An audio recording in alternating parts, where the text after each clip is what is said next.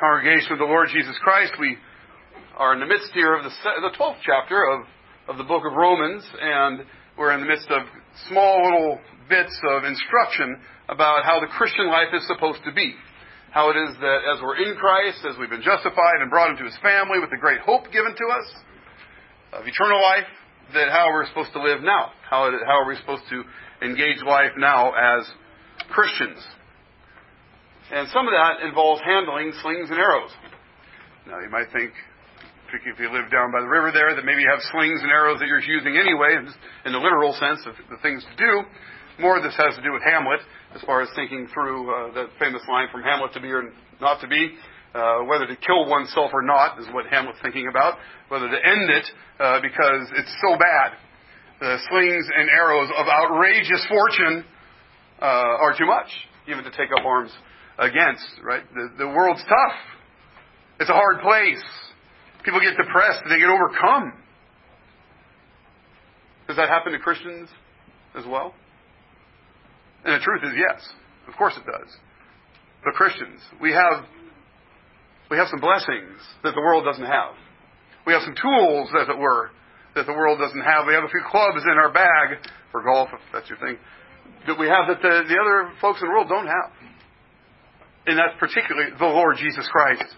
The promises of God are yea and amen in Jesus Christ. And that, Christian, is your life. That is your heart.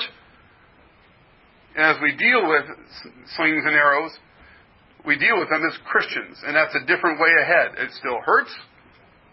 Things are still difficult. But we have a hope that drives us and gives us, by God's grace, power. Now, in Hamlet's mouth, the slings and arrows, the difficulties of life, the problems that are ensuing, which are for him are a big deal for sure, but they are slings and arrows of outrageous fortune. Well, we don't believe in fortune, do we? We don't believe there's some other entity or some other force that drives and runs the world other than the true and living God, who is sovereign over all of it, who has decreed the end from the beginning. We don't believe in slings and arrows of outrageous fortune. We believe in slings and arrows of providence. It is God who has put these things into our lives, both good and bad, both pleasurable and difficult. It is God who's done this. So the slings and arrows, the troubles, are troubles that come from where? Ultimately from God, your Heavenly Father.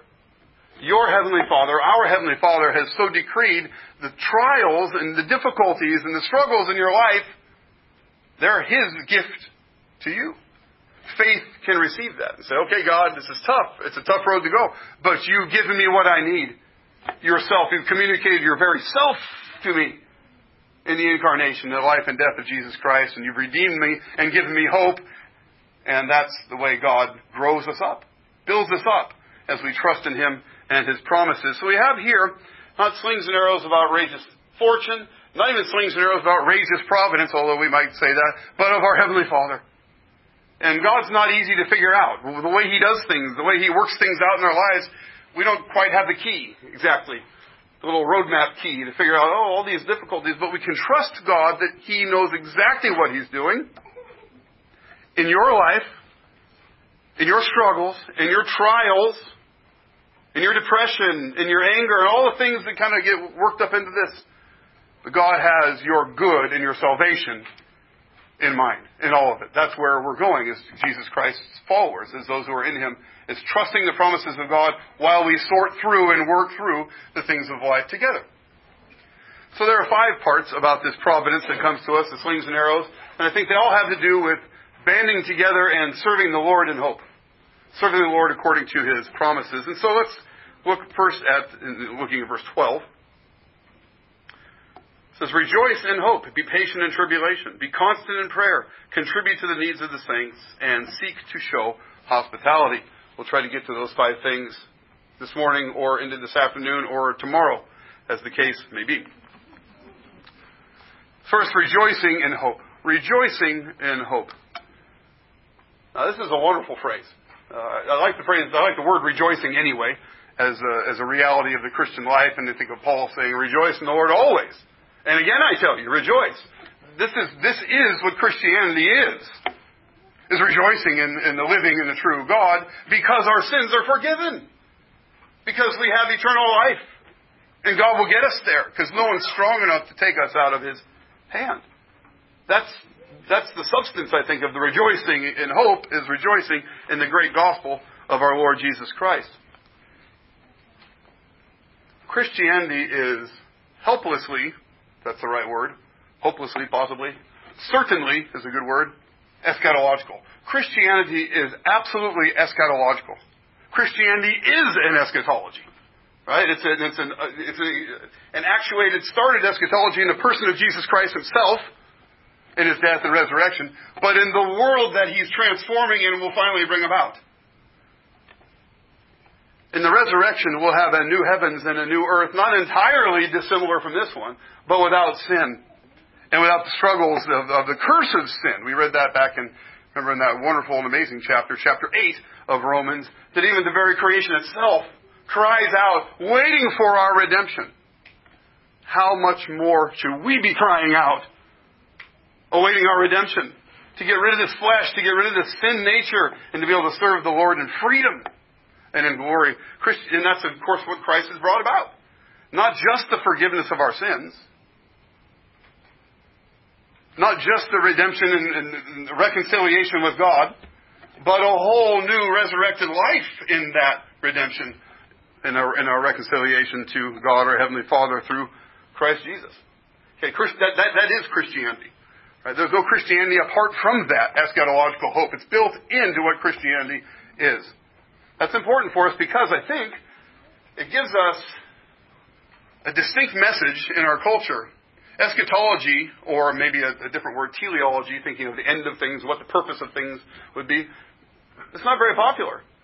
The now is, maybe you get some Marxist eschatology of trying to, generate utopia on earth or something like that, which is an eschatology built into that system.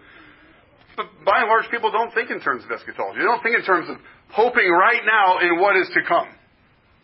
But Christianity is built on that. We hope right now in what Christ has done and what He's going to do. We trust in what He's done. It's been done. We hope for what He's going to do.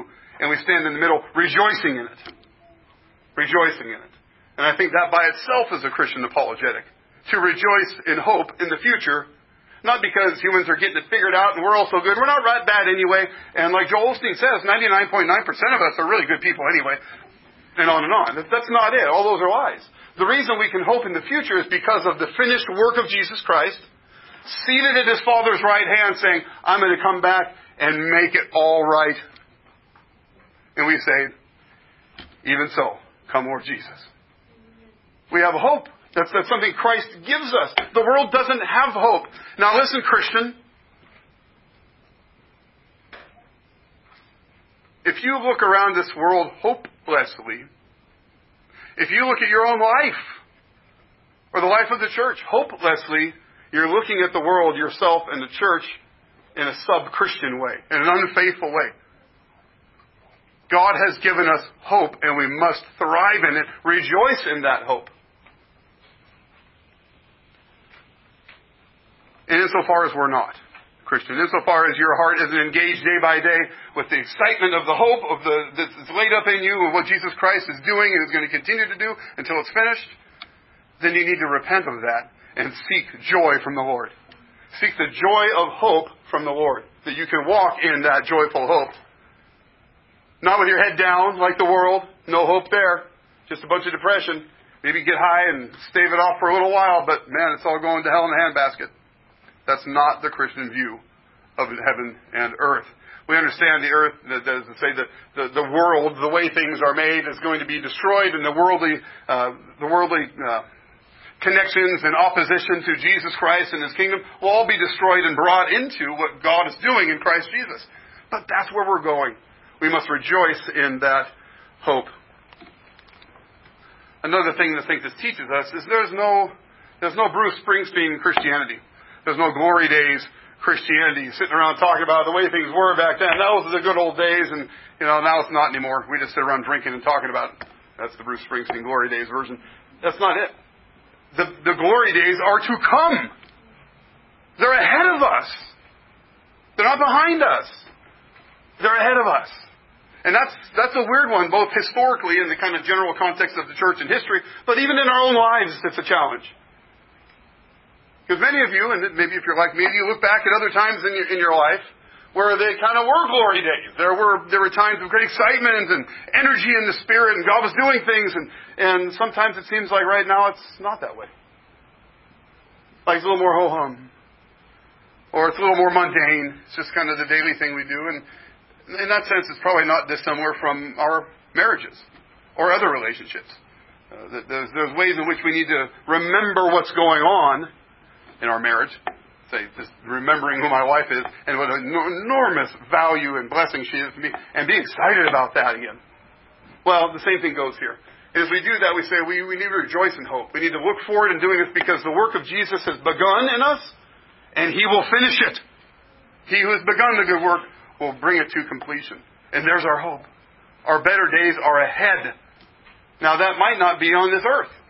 Right? We may struggle and die, but in that death, we move off into a realm where it's absolute, our hopes are being fulfilled. And even then, awaiting the new heavens and new earth. In other words, if we shuffle off this mortal coil today, we're still awaiting the resurrection. There's still hope currently in heaven of what God's going to do yet. So this hope is such a powerful force in Christianity, and it draws us forward. It impacts us right now, that we should rejoice and move forward in our Christian lives together. So we fortify Christians. We fortify ourselves with hope. It is our strength. Our rejoicing, our joy is our strength as we look forward to what God is doing and what He will complete through Jesus Christ our Lord. So the first thing is rejoicing in hope. But very much related to it is the second one, which is being patient in tribulation. Patient in tribulation. Well, part of the way we are patient, the way we can suffer long under tribulations, is our hope. This isn't the end of it, right? This struggle, this trial, this darkness that we have isn't the end of this story. It ends with brightness.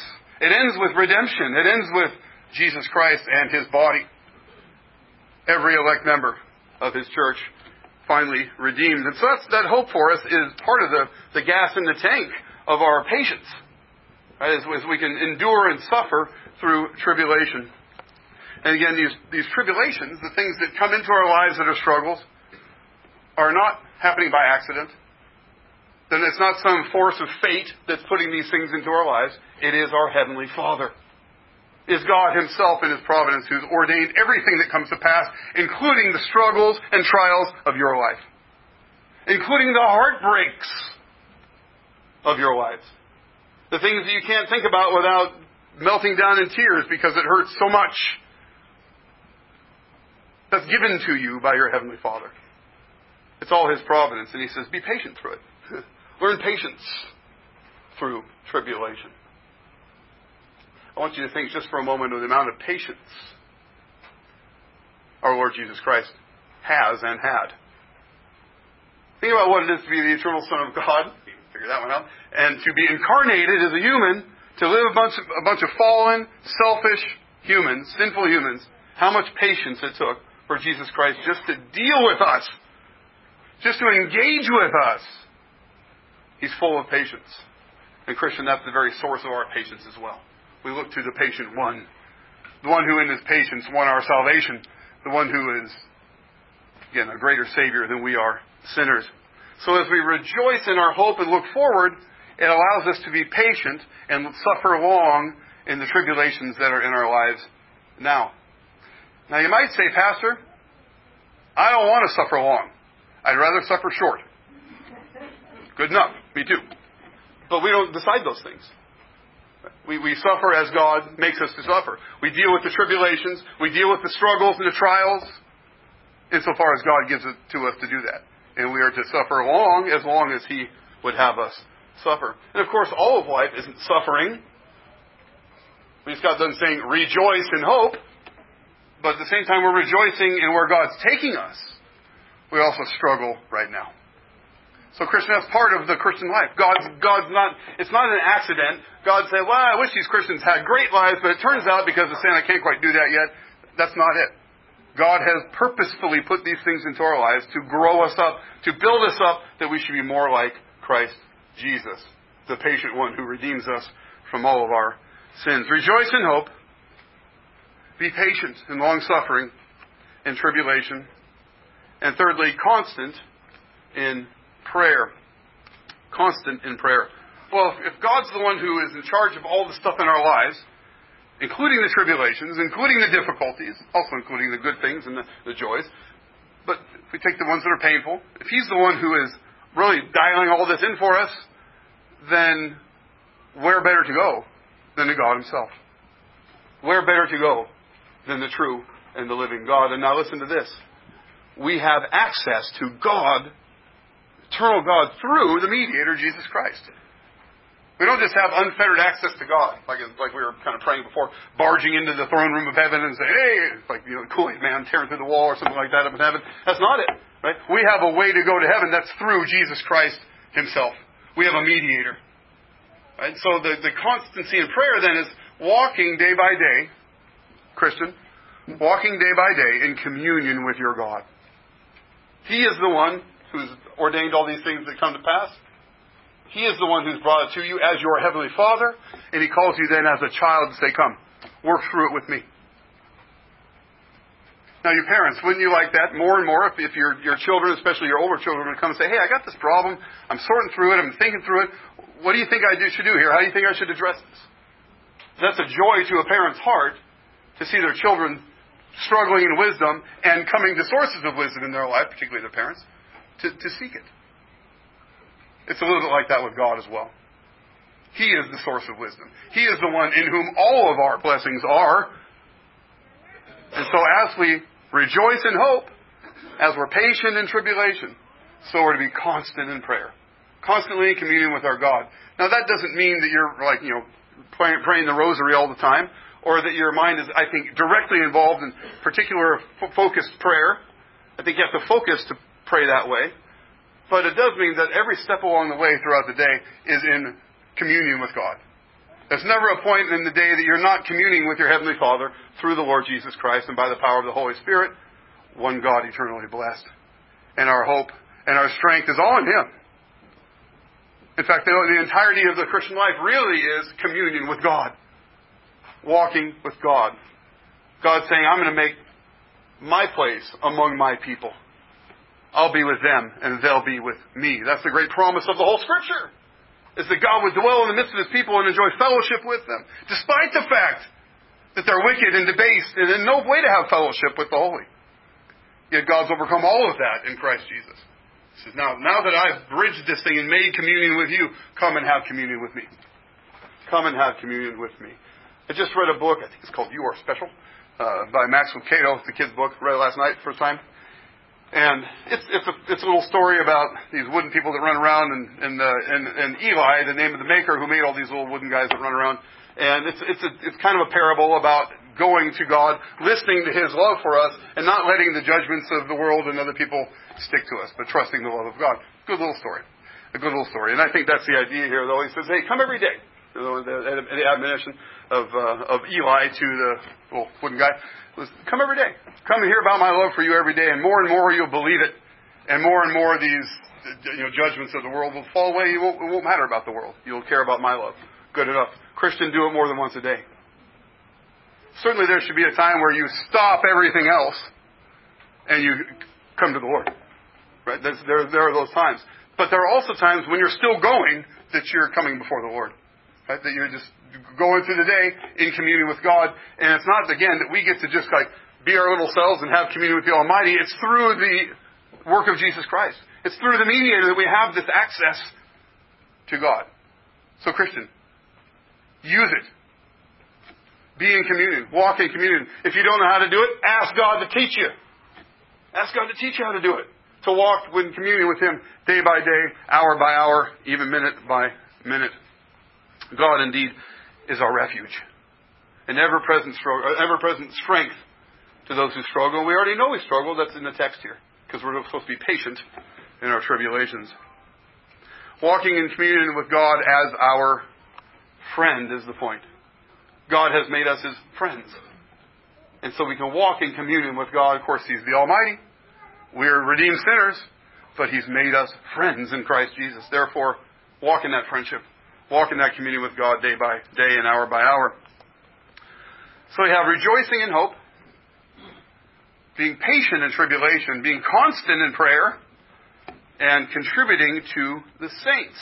Now this may seem like, in the first case, where maybe if we're doing it together, we can talk about our hope and rejoicing in hope. We can talk and be patient in tribulation together for sure. We can shoulder each other's burdens and help each other through tribulation and be patient that way. We can pray together. We can all do it together. But here's one that's specifically toward other people, right? The other people in the body of Christ, contributing toward the saints. Are we really in this together? Now, we might think it's take your family, your nuclear family, your husband, wife, kids, and whatever, the family there, where if one struggles and there's a need for one, the others quite naturally come around to help. If things are going normally, if things are going well, they'd come around to help and fill the need, right, and stabilize them. The same thing goes really in the body of Christ. Are we in this together? It says contributing to the saints. And that puts it right where it hurts. In the wallet, in our time, in our energy. God calls us to contribute to the saints. Well, we know from the New Testament there's much contributing, there's monetary contributing going on. Paul's going around church by church, picking up those contributions. Why? To take where? To take back to Jerusalem. To take it back to the Jerusalem church that's having a hard time, and a famine, and they're in poverty. And he says, good, the Gentile saints are going to supply the needs of the Jerusalem church. And that's a gift that's going to bind the churches together, this contributing of the saints. Well, we contribute here in the first place. Right? This is the place of contribution, and that comes in tithes and offerings. We have that. We have a tithe box here, which is kind of an interesting way, particularly within the Reformed tradition, I think, of dealing with tithes and offerings as an ordinary part of worship, which it is, but it's kind of not because it's in a box. But that's our own little deal. Maybe we'll sort that out. But that's the idea. Is you come and you give. That's part of your worship and part of the corporate worship. I remember as a kid, they'd walk forward, and most congregations have the deacons or somebody handling the tithes and offerings, and we'd sing, "We give thee but thine own." The song, "Whatever that gift may be, all that we have is thine alone. I'll trust, O Lord, from thee." That's the congregation saying, "Here's our offering. Here it is, God." And you might say, "Well, I didn't give anything." And you might say, "Well, I gave $1,000. But here we are all giving it together as the work of the body, the corporate work to worship God in our tithes and our offerings together. That's part of worship as well as just our regular daily life. So we contribute to the saints. And it's not just money, though that's one of the major contributing issues, but also our energy and our time. That we're invested into each other. We're invested in the body of Christ. Your issues are mine. I take them seriously. My issues are yours. You take them seriously. And if we need help, we know how to reach out. Not first to the state, not first to some nameless organization that will give us things, but really first to the body of Christ, to our brothers and sisters in the Lord. For we know Jesus Christ himself taught, it's better to give than to receive. It's better. To give for you is better than even to receive. And we might think, well, hang on, receiving something is pretty good. That's kind of nice when you need it, especially when you need it. Even better to give when it's needed. So I say to you in the same way that Scripture writers say, you're good here, but you can always get better. You're a generous congregation, but you can always be more generous. You can look for the needs that are there and not just respond to what pops up, but look for them. Help each other out and to seek help when it's needed. Not be prideful or vain. And I don't really need help. I can figure this thing out. If you need help, seek it. There's contributions to the saints. We're in this thing together. And we, in this sense, are the hands and the feet of the Lord Jesus Christ to give. For our God is so giving. He's so gracious. He's so kind. He sends even the rain on the just and the unjust. That's the way God gives. Now, those gifts to the ungodly will be counted against them in the end, to be sure. But in the meantime, they're just free mercies from God. And we operate, I think, as Christians in the same way. We don't want to give and contribute monetarily or contribute work when it hurts people. I think that's the idea. But we want to be generous so that we can help people Christ's people have always been a generous people, contributing to the needs of the saints. And here, the last one, showing hospitality. Now, it's one thing if we just took like the offering that runs through the church and things that are needed, the church is able to reach out and help, and the deacon's able to supply needs and things like this. That's one thing. But it's quite another thing, hospitality, because to give and make sure that contribution is given, or even if I see a need in a family's life and I can say I can step in there and help you out, whether with money or time or energy or things like that, that's great. But bringing someone into your own home, bringing someone into your own life to share it with them is what hospitality really is. Sharing your heart, sharing your life with those who are around you, and in particular, those in the body. Connecting with each other and sharing each other's lives, that's an issue of hospitality, extending ourselves out and giving ourselves to others. But not just within the body, beyond the body. Right? That we would be hospitable to those who come across our paths, that aren't Christians at all, that don't know the Lord Jesus, in order that through our hospitality and kindness, they might get to know the Lord Jesus Christ. In other words, our giving, our contributing realities in the church, and our hospitality even in our own homes, is certainly partly evangelistic. It's part of the life of the body, building each other up and serving one another and building that love in the body of Christ. But it's also a message to those who are outside. Who are these generous Christians? Saved through the years. Why do they keep picking up these babies we're discarding? What kind of hospitality is that? Why do they keep bringing us in, even though, as we get down to the end of the chapter, I'd rather persecute them, yet they're being kind to me. I'd rather see them dead, yet they're helping me live. This is the kind of hospitality Christians have because, Christian, we know what we've been redeemed from. We know what we've been redeemed from. The just wrath of God upon us for all of our wickedness. Which is the first step in being a Christian, to say, I'm wicked. He is holy. We know that. We know the kind of grace that God has given us. And Christian, let that melt your heart in thankfulness to God, to love those around you, and to give away what you have. To be hospitable. To open yourself up and give away. Of course you're going to get used in that. Put it down. Of course someone's going to step on your toes and do it wrong. You bet. But this generosity is something that God has given us because He is generous. Think for just a moment about the generosity of God, who has made everything and given us everything that we need for life. And what's more, has sent His own Son to redeem not just those who are, kind of off color or a little bit messed up, those who are royally messed up and in opposition to Him. He overcomes that with His love and His generosity. And then He brings us into that and says, now, you go overcome with your love and your generosity. Not that you can change the heart, for you can't. But God does, and God can. And He calls us to this kind of faithful contributing on the one hand, but also bringing people in and hospitality on the other. This is the way we show Christ and share Him along the way. We bring people into our lives. We love them with the love that's been given us in Christ Jesus. We teach them to obey all the things that Jesus Christ has taught us to obey.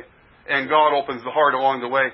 God makes disciples as we present ourselves as faithful to His commands, rejoicing in hope. Like it's no good to get a bunch of people and bring them into our dour depression club. Hey, come on in here and feel bad with us. No. Come on in here and rejoice in hope with us. Not because we're so awesome, but because Christ is.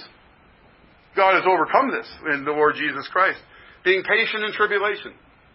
Every person has tribulations in their life. Every person has trials. The way we handle those as Christians communicates.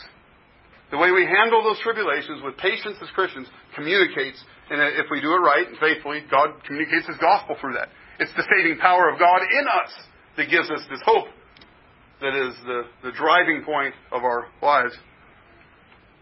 Being constant in prayer, Christian. Walking with the Lord. Seeking the Lord day by day. Right? Minute by minute and hour by hour as we're going through our day, walking in communion with our great God and Savior Jesus Christ.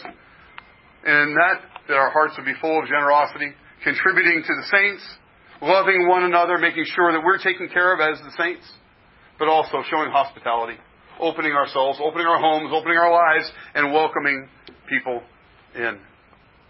So as the slings and the arrows of God's faithful providence come into our lives, as we struggle and work our way through these difficulties, we know that, again, it is God who has put them in our lives. There's a mystery of providence. We don't know why God does what He does and how He organizes things the way He organizes things, but we know He has His purposes. We know they're good. We know they're solid and wise, and we can trust Him. Therefore, we can rejoice in hope and be patient in tribulation, constant in prayer and walking with Him, and then open our lives and open our hearts in our contributing and in our hospitality.